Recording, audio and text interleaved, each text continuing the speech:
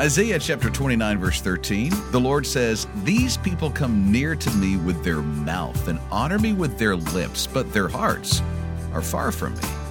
Welcome to the Brookwood Church Sunday Message Podcast. As Jesus prepares for his betrayal and crucifixion, we see two distinct responses to the person of Jesus, one of heartfelt worship and one of rejection and betrayal. The series is Extraordinary. In today's episode, Extraordinary Worship. Here's Associate Pastor J.C. Thompson. Well, good morning. Man, that was incredible. Nikki did such a great job. She did good. Yes, you can clap for her. She did excellent.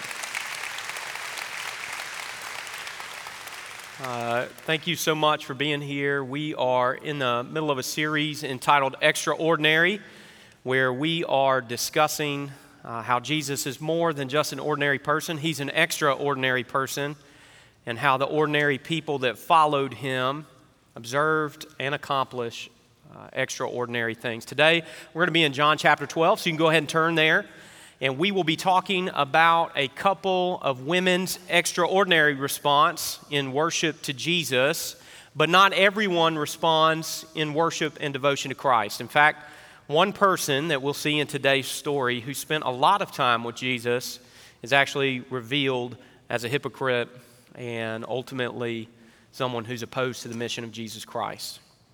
And that's not much different than today. You know, I think sometimes we have this picture, probably because of American culture, where we are seeing kind of like you can be neutral towards Jesus. You can kind of be okay with him, you know. You like him, you like some of the things that he did. You can be for that, but you don't really have to like go all in, you know, but you wouldn't say that you don't like him. You know, that's kind of the American culture's perspective on Jesus. But then you read what Jesus did, you hear the things that he said, and you go, you can't really be like in the middle about it. You got to decide, am I in or am I out? And ultimately, all of us will do that. The scriptures teach us that. But some of us may pay honor to Jesus with our lips and our words, and that's not really what's in our heart. The scriptures talk about this. Isaiah chapter 29, I selected this as our theme verse today. Isaiah 29 verse 13 just says this. The Lord says, "These people come near me with their mouth and honor me with their lips, but their hearts are far from me." See, with Jesus, there's only two options of responding to him. One is worship and heartfelt, full-up devotion, or the other is rejection and betrayal. And all of you in this room must choose how you will respond to Christ's presence and his work in this world. So if you got your outline, you can go ahead and take it out. Worship of Christ leads to loyal service. Loyal service. We'll be in John chapter 12, starting in verse 1. 6 days before the Passover celebration began, Jesus arrived in Bethany, the home of Lazarus, the man he had raised from the dead. Now, if you're not paying attention, or maybe you haven't read this story, yes, that's not some turn of phrase. He literally was raised from the dead. He was dead, and then Jesus, looking at the tomb that he was buried in, yelled out, "Lazarus, come forth!" And Lazarus walked out. So when it says he came back from the dead, that's not a figure of speech. He came back from the dead. You know, I think it's clear for us, these are the things you got to wrestle with Jesus. You can't just say like he's you know, he's a good guy. Like, no, like he raised people from the dead. As a Christian, we believe some extraordinary things. And so when the scriptures say Lazarus was raised from the dead, that's the truth. A dinner was prepared in Jesus' honor. Martha served, and Lazarus was among those who ate with him. This story takes place in a town called Bethany, where Lazarus and his sisters, Mary and Martha, live. And they are throwing a party for Jesus. Now, I'll be honest with you, I don't really like parties. I really never have liked parties. I don't like my own birthday party. I'm not a party guy. Like, I don't like to sit in a room and mingle with people, small talk. I don't know what that is. Like, all those things, that's not my setting. But I will tell you, if somebody told me there's a party and Jesus is the guest of honor, I'm there. And not only am I there, I am preparing. I'm going to have a time of prayer. I'm going to say, God, what do you want me to make for Jesus? I'm going to be at the Big Green Egg. It's going to be hours of smoke and seasoning. It's going to be delicious. And I will just be ready for Jesus to taste what I prepare for him. So that would be a party that I would love to be a part of. And then I would sit down and listen to everybody else talk, and I would be fine, okay? So that's what I would do. Now, this is the party that's going on. I also think it's fun because Jesus showed up to the party where he knew he was going to get honored, right? You got to love that. Some people would be like, I don't want all that attention on me and all that stuff. Jesus wasn't like that. He was like, you're right, I'm coming. And so I think it's so important for us to just see this real life interaction with people who Jesus had just done an incredible thing, raising a person from the dead, and his family wants to honor Jesus for doing that. I think it's just tremendous that we see that real life example of devotion to Christ. Now, in the Greek, and maybe in some of your English translations, it says Lazarus was reclining at the table. Anybody's translation say that? You can just give me a quick head nod. I'll pretend like you weren't going to sleep, but you were agreeing with me, okay? So, reclining, in the old Bible times, right, they'd have a table that would be real low to the ground, and the way that you would eat is you'd be laying on one arm, you'd be eating with your other hand, and your feet would be kicked out behind you. Thank God that we have progressed in furniture building since then, right? That seems incredibly uncomfortable to me, okay? But they were all reclining, so I think it's just clear that you need to know what the atmosphere is. I don't like small talk already, but if I'm laying down with a group of people, I like it even less, okay? But Lazarus, he's having a good time. He is there, and I just think it's important that you understand this guy, Lazarus, like he was dead, and now he's not dead. Now, I don't know about you, but if something like that happens in your life, you become like the thing that somebody wants to talk about. You know what I'm saying?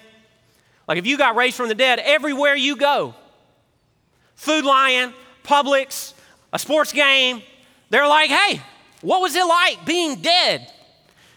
And we would ask all kinds of questions. Was it dark? Do you remember anything? Did you see anybody?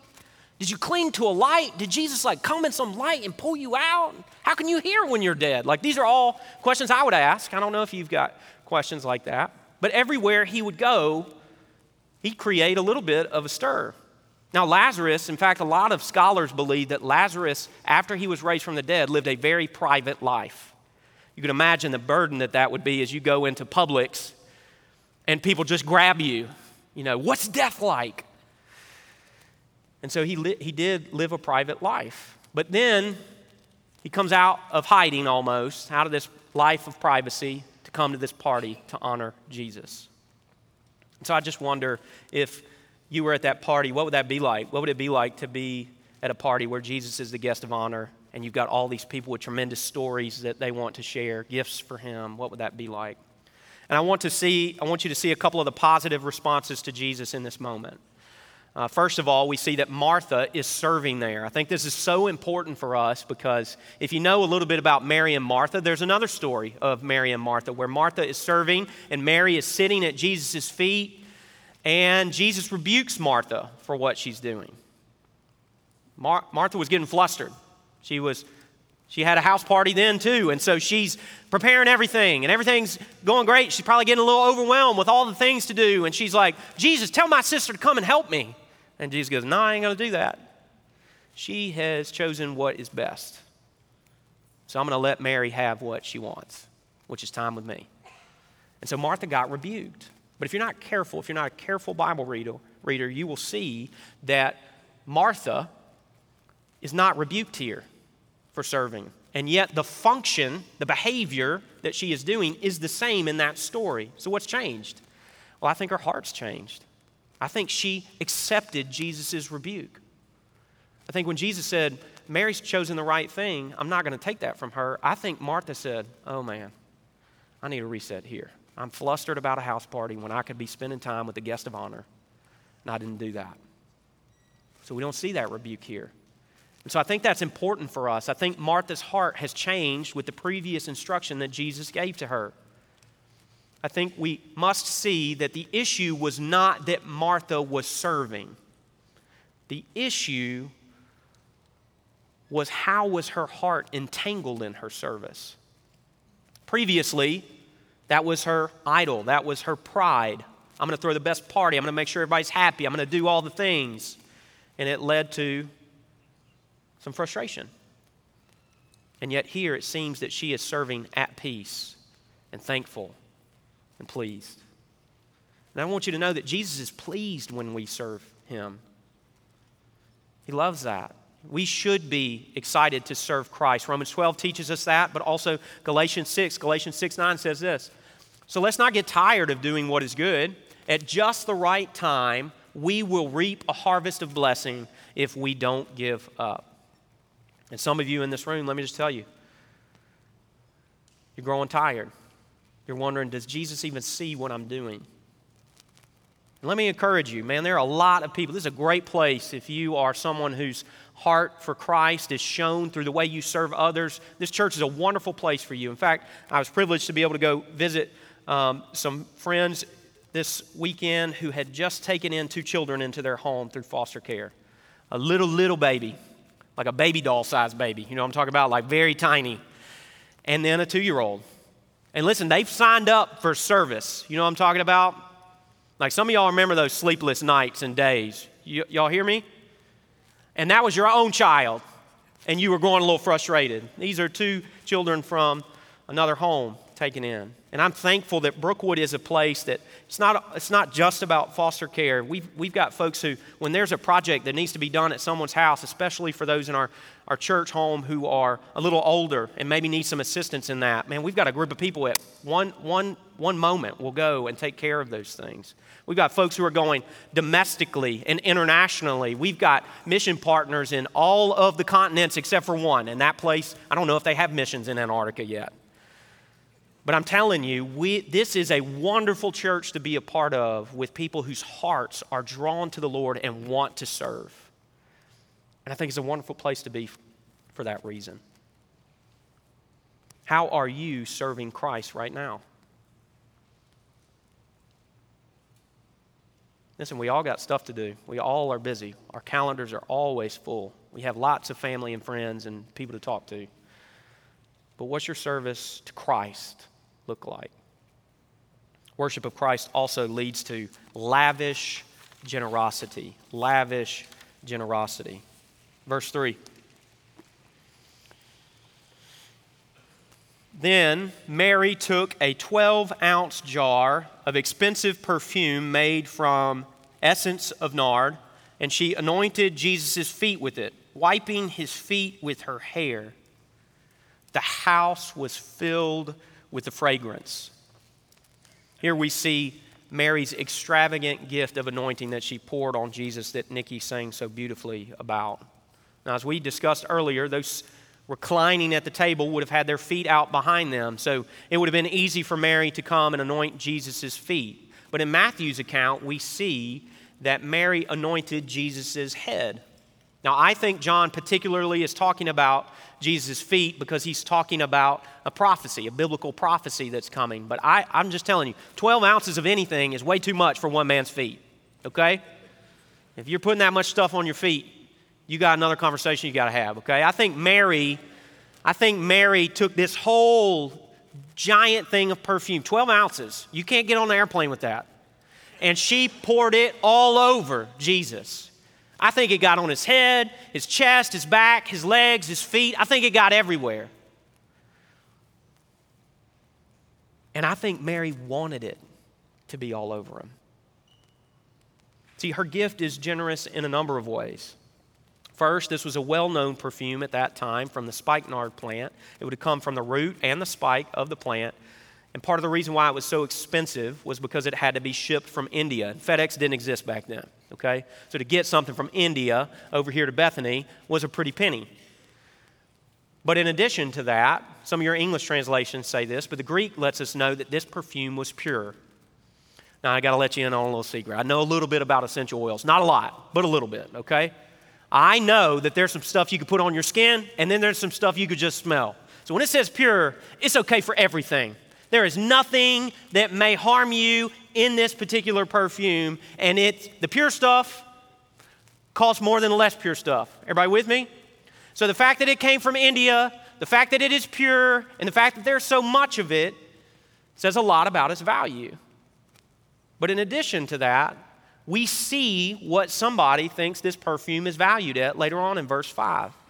Judas tells us that it would be about 300 denarii, which would be about 1 year's salary of the average worker. 1 year's worth of salary poured on to Jesus. We also see in the account from Matthew chapter 26 that this was in an alabaster container, which there's no like screw tops back then. That was not a technology that existed. And so when you opened a container of something that was pure like this, the longer it set out, the worse it becomes. And so when you break it, you're all in. There's no putting it back in the box. It's all coming out. Now, it is possible that Mary's family was extremely wealthy, and this was just one of a number of gifts that she had. But more than likely, this was a family heirloom that was passed down from generations. So I want you to picture this for a moment. Mary, Martha, Lazarus's great-grandfather, great-grandmother passed this down generation after generation after generation for one day, Jesus Christ to come to earth and for them to break this gift and offer it to Jesus. And listen, I think that says a lot about our family and how we build our legacy, how we treasure things, and how we spend time with our family. Our family is always leaving our home with what's important. But the question is, what is important to us? But in addition to the generosity of this gift that Mary offered to Jesus, she also wiped Jesus' feet with her hair. Now, in that culture, foot washing itself was one of the most degrading jobs that existed. It would have been low man on the totem pole if you were one of the servants in the home to get the foot washing duties. In fact, we see later on in the book of John, the disciples refused to wash each other's feet. They didn't want to touch that job. And we'll see in that story later on in this series how Jesus took that step to do what was most degrading when the disciples refused to do that. But not only did she wash Jesus' feet with her own hair, something that would have been completely disgusting in that culture. Add in the fact that women weren't supposed to let down their hair at all. In fact, to do so in public would have at least been indecent, but more than likely everyone would have viewed that as an immoral act. A public sign of affection done in a way that was egregiously indecent. But Mary was not concerned about what other people thought. She knew how she wanted to offer a gift to Jesus Christ. And she was not concerned what other people thought about how she used the gift or what the gift was that she was offering to him. She was consumed with the thought of giving honor to the one who had given so much to her. Through his friendship with her, through his teaching, through his miraculous healings and miracles, and ultimately through the raising of her brother Lazarus from the dead. Could you imagine what was inside of her heart? Overflowing with devotion to Christ for all that he had done for her. John lets us know that not only was Jesus anointed, but anyone who was in the house would have benefited from Mary's generosity. It would have smelled wonderful in that house. I mean, y'all have all been in homes where when you walk in, it smells like baked cookies and warm hugs. You know what I'm talking about? You don't want to leave those places. Everyone, whether they brought a gift to the table or not, would have been blessed by the gift that Mary had bestowed upon Jesus. I think it's the same with our gifts of generosity. You know, when you give to the church, you're giving to God. That's why you give to a church. You give to God first. But all of us experience the blessings from those gifts. In fact, a lot of the families that we have here at Brookwood are supported by the gifts that you give as a church family. In addition to that, we get to experience wonderful things here as a church family as a result of that.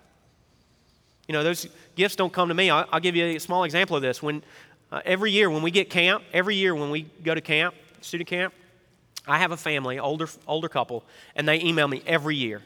And they say, hey, if you've got any kids that want to go to camp and they can't pay for it, you let me know and we'll take care of that. Okay? Our church is filled with people like that. It's such a blessing to be here in that. Let me tell you, their giving to these kids for camp, that's not a gift to me. It's for the students who get to go and whose families can't afford it. But I'm blessed every single year I get that email. every single year when it comes through my inbox.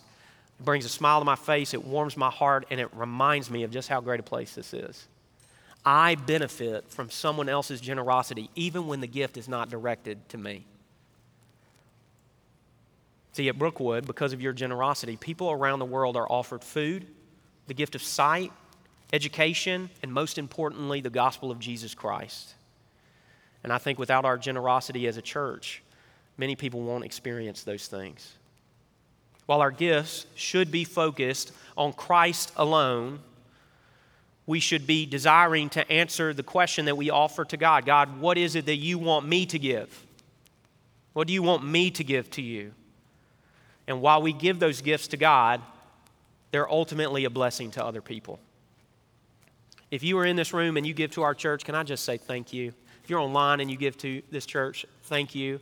Many people are blessed. We've seen families restored. We've seen miracles happen in people's lives. It is a tremendous, tremendous honor to serve here as one of the pastors.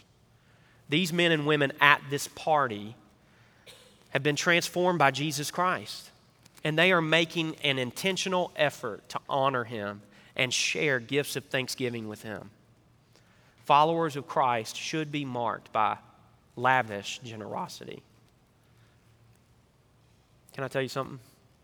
You got to answer the question, am I being generous towards Jesus? With my money, with my time, and with the gifts that he's given to me.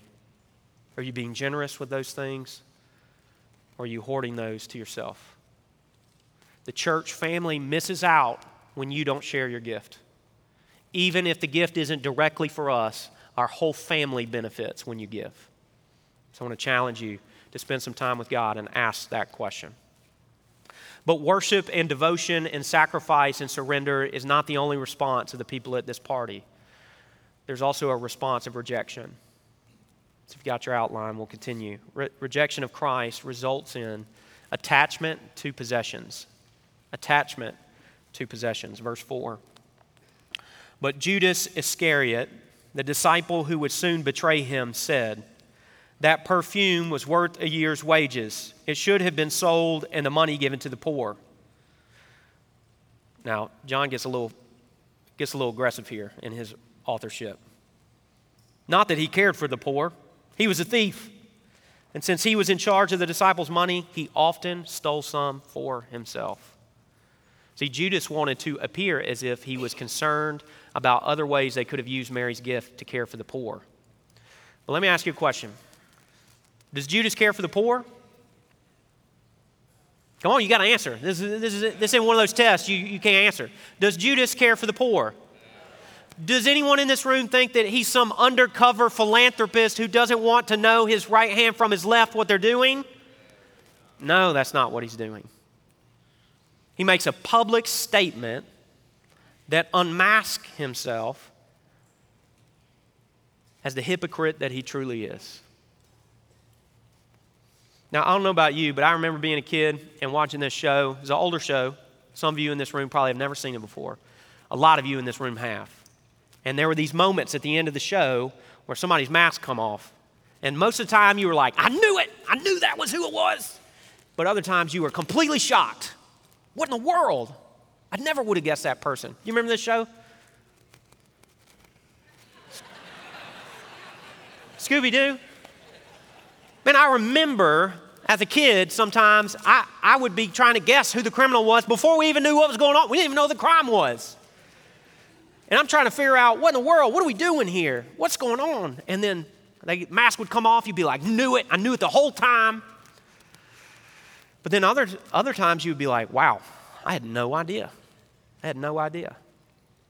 Now, normally the person who had their mask ripped off, who was ultimately the criminal in these episodes of Scooby-Doo, sometimes they had some sort of personal hurt and wound that they were dealing with and they were trying to get back at somebody. Other times they just had some type of selfish business motivation that they were trying to make sure prospered.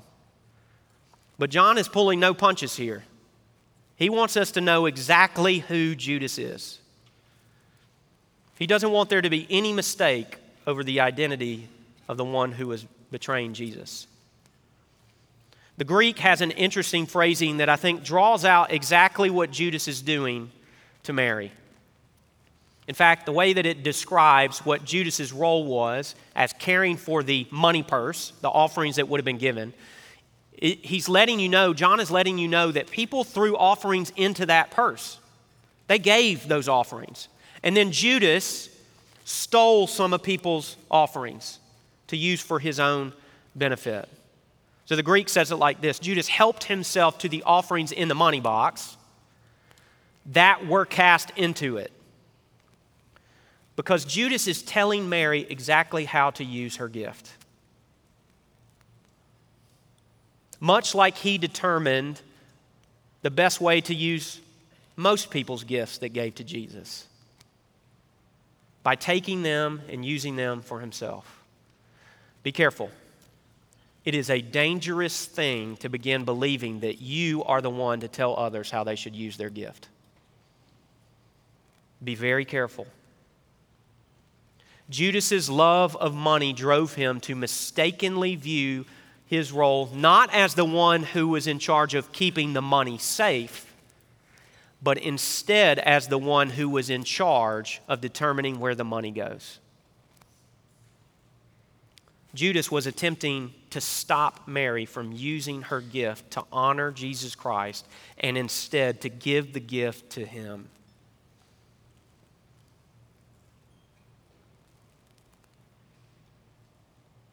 Judas is wrapped up in his love of money. In fact, we see that because in Matthew's account, right after this story, Judas agrees to betray Jesus for a mere 30 pieces of silver, which would amount to about a month's wages. Telling someone what to do with a year's worth of salary and exchanging a man's life for a month's worth. It's bold. It's not a neutral response to Jesus Christ. It's outright betrayal. This meager amount of money that Judas betrayed Jesus for lets us know that he had an unhealthy obsession with material things. It's also important to note that Judas was not the only one who thought that the money should be used for the poor. In fact, Matthew's account says that some of the disciples said, we should give this money to the poor. It would be better used in that way. Now, I don't know if it just means John's a savage and he's just outing everybody. That's not normally characteristic of John to do that. And I don't know if Matthew was trying to be a little more community focused and say, no, a couple of us were thinking about that. It wasn't just Judas. He always gets a bad rap. I don't know what it was. But what I do know is they weren't the only ones, just like they're not the only ones in this room who think that money could have probably been used in a more pragmatic nature, in a way that makes more sense, in a way that might help more people. But Jesus, who is truly extraordinary, corrects Judas in gentleness. Verse 7, he says this. It says, Jesus replied, leave her alone. Now I want to stop here because sometimes when you prep, you read a couple phrases and you just go, all right, I need to just sit with this for a minute. Some of you in this room, you've been serving Christ, you've been generous with your life, and you got all kinds of people who want to tell you what to do. Jesus is your advocate. And he tells Judas, you leave her be. I just want you to see that in your life, whether it is something you did that is so honoring to Jesus Christ or something that was done to you that is so detestable to Jesus, Christ sees you, and he is for you, and he loves you, and he is an advocate and a defender of you when you honor him with your heart. And Christ is an incredible advocate. So he says, leave her alone. She did this in preparation for my burial, which again you go, wait a minute, he's not dead. What's he talking about? And I'm sure everybody in the room was thinking the same thing. I mean, Jesus, you're probably going to be here for another 30 years. And Jesus says this, you will always have the poor among you, but you will not always have me. Now, that's a great statement, right? And we love that statement anyway because Jesus said it, and we love everything Jesus said. But Jesus here is pointing back to an Old Testament principle. In Deuteronomy 15:11, he says this, there will always be some in the land that are poor. Did you catch it? Same phrasing. If you were connected to the law, if you were comfortable with it, you would have known that what Jesus was doing was he's pointing you back to how you're supposed to think about the poor. This is not new. Jesus is not sharing new information that the poor is always going to be here. No, this is how God's always viewed this. And what is God's instruction for the fact that the poor will always be with us? His instruction is this: that is why I am commanding you to share freely with the poor and with other Israelites in need. In other words, Jesus is saying to everyone in the room, Judas, I'm not saying don't care about the poor. In fact, since the beginning of time, God has cared about the poor. And we should be concerned about caring about the poor. Jesus is re-emphasizing that with the statement. Okay, you hear what I'm saying? He's coming back to the law and he's reminding them, no, we should care about the poor. Because who in the room doesn't care about the poor? The guy who says we need to care about the poor. Judas. Jesus is going, no, this is how it's always been. But Jesus' quotation of this scripture reinforces the caring of the poor. Is super important for us as followers of Jesus, and it is a characteristic of those who are a part of the family of God. But he is also prioritizing himself as the rightful king and identifying himself as the one and only Son of God. So Jesus is saying, you're right, Judas. We should be caring for the poor. And the poor will always be here. But I'm not going to be. And Jesus declares, you need to spend your time prioritizing me while I'm here. It's important to note that Judas, in his betrayal, was not manipulated by God. Judas was freely choosing what he wanted, to indulge himself rather than invest himself into the person of Jesus Christ. Jesus consistently and constantly tried to encourage Judas to repent of his sin and embrace a life of faith in God. But Judas did not. Jesus also was not like us at the end of some Scooby-Doo episodes. He was never shocked that Judas came out to betray him. Multiple times, even just in the account of John, Jesus says, Judas is a devil. I sit at the table with the one who's going to betray me. Jesus always knew what was going on, which lets us know Jesus can never be characterized as being against someone when they are freely able to make a decision for Christ. Jesus is always showing grace and mercy until the very end for people. You hear what I'm saying? He's always showing grace and mercy to the very end for people. And we should do the same. But JC, that means lots of hurt and heartache and frustration. It means all those things. We present the truth just as Jesus did here. We present it in love. And we're long-suffering with people. That is who we should be as followers of Christ.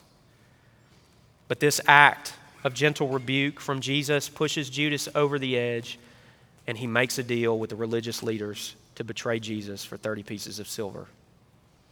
So I want you to see, our worship is always an indicator of where our relationship with Jesus is. But our treasure shows us who we truly worship. You look at your calendar, you look at your checkbook. If you had a journal of your thought life, you look at those things, you see very quickly what you worship. We're all worshipers.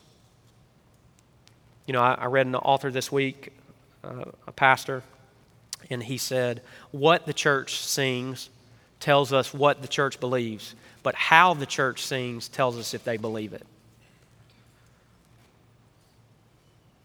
Is your treasure in Jesus Christ, or is it in something else?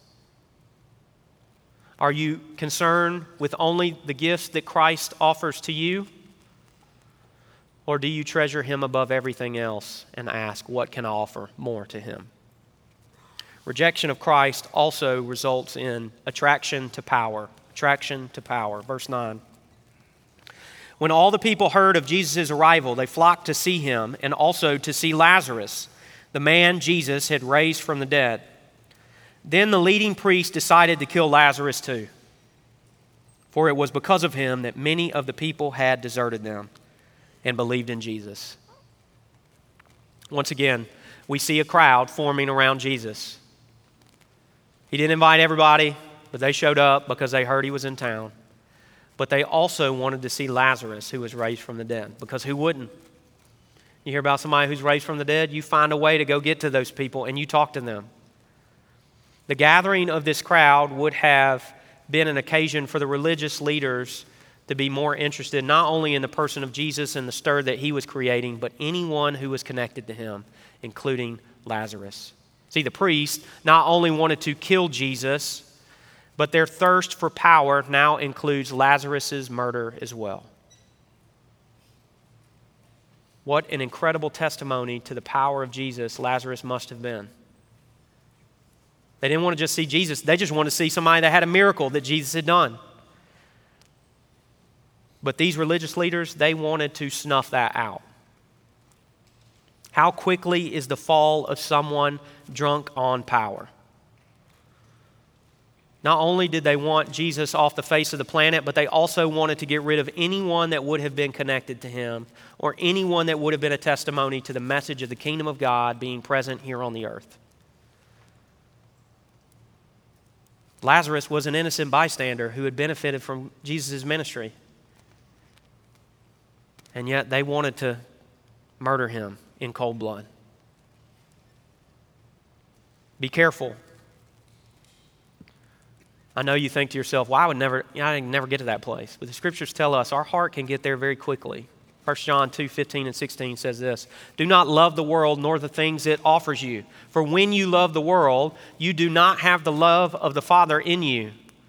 For the world offers only a craving for physical pleasure, a craving for everything we see, and pride in our achievements and possessions. These are not from the Father, but are from this world."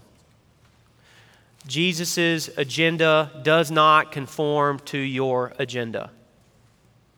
He is the rightful king. He is worthy of all our devotion and praise, but there is a temptation to be drawn to the power and influence that he offers. Now listen, young people, I want you to lean in real quick. JC, you never define young people. I heard that a couple weeks ago. You never define, what does that mean? If you feel young, it can apply to you, okay? I think it's important for us to consider the culture that we live in today. Young people, we are so weary of anyone with influence, power, and authority because they have power, influence, and authority. It doesn't matter what they do with it, power, influence, and authority. They're to be mistrusted. You mistrust organizations, you mistrust anything that gets too big, you mistrust people just because they have a title. That's the culture that we live in. But I want to give you two perspectives on that, okay? One perspective, you should care about people's character and integrity, young people. That matters. And you should care more about it than how successful they make a company. You absolutely should. In fact, the scripture has talked about leadership like this forever. This has always been how God designed it. We should pick leaders in the church based on their character and integrity, not based on their skills. And if they need a gift, if our church needs a gift, if our church needs a talent, the Spirit will provide those to the people who have character and integrity. That's how God's system of leadership works. And so if there are men and women who have character and integrity and they have positions of power and influence, young people, we shouldn't just mistrust them because they have title and authority. We should honor them for their faithfulness. But we should also treasure character and integrity above how successful they can build businesses and organizations. That's how God would view successful leadership. But even those who have strong character and integrity can be tempted to embrace power at any cost. Business leaders, managers in this room or watching online, you know the temptation to cut some corners in order to be more efficient. You can know the temptation to ask somebody to maybe work a little bit extra than what they're not supposed to legally. You've got to choose to do business leadership in God's way, in God's direction, apart from how successful it might be. In fact, you've got to leave success on the doorstep as you walk into the home of Christian leadership. And if success comes, praise be to God. If it doesn't come, praise be to God that you've decided to be faithful to Him, regardless of how successful you become. Because we must treasure Jesus looking at us one day when we face Him, and we will all face Him. We must treasure His response to us as well done, good and faithful servant above anything that the world can offer to us. We must resist the temptation to grasp power at any cost. Now, if you're in here, you're going, JC, I don't have any power at all. No influence, no authority, nothing. First of all, that's not true. You have authority and influence over yourself. Second of all, you got relationships with at least one other human being somewhere, okay? If not, we'll introduce you to some people in this room. But if you're saying, hey, at my job, in my group that I'm connected with, like I don't have the title, I don't have the influence to do anything. Well, you could do two things. You can faithfully follow the leadership of somebody who's honoring Christ.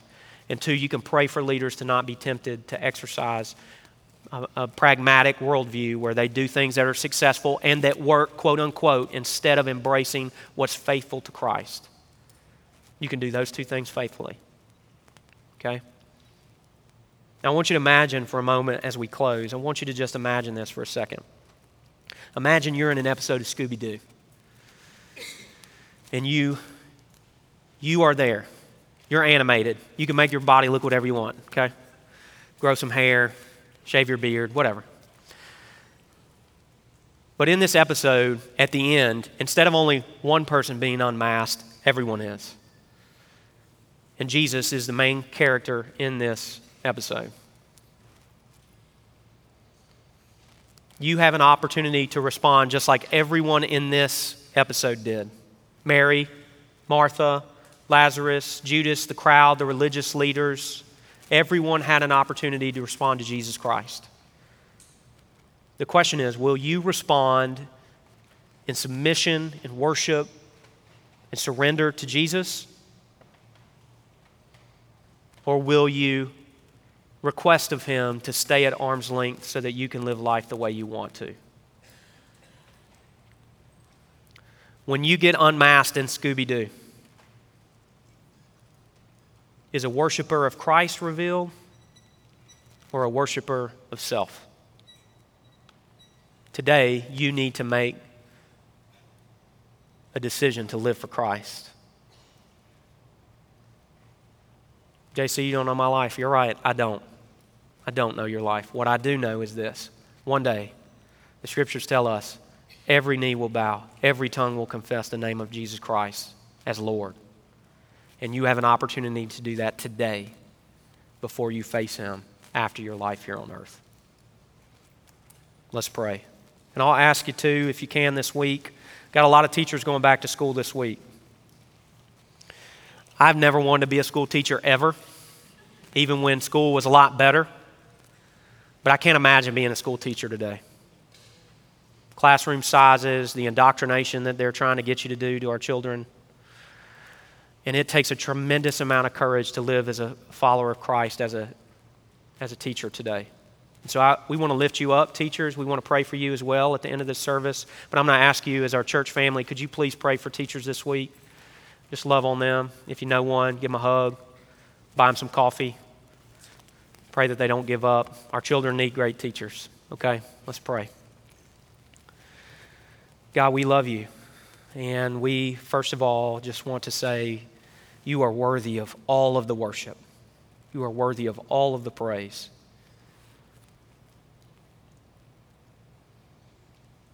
God, there are some people in this room that don't want to be unmasked. But I pray today, God, Holy Spirit, take that mask off of them. God, bring them face to face with you. And I pray, God, that you would give them the courage to look at you in the face and have a real, honest conversation with you.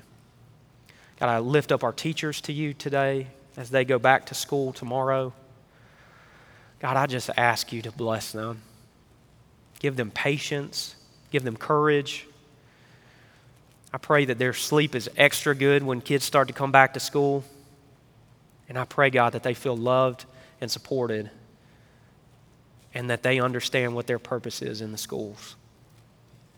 God, I pray for the rest of us in here. God, continue to speak to us. Continue to give us direction and guidance. And I pray, God, that you would always be the primary source of everything in our life and that we come to you for any direction or guidance that we need. God, help us as we live our lives here on this earth to be characterized by our worship, our service, and our generosity to others. It's in the name of Christ we pray these things, and all God's people said, amen.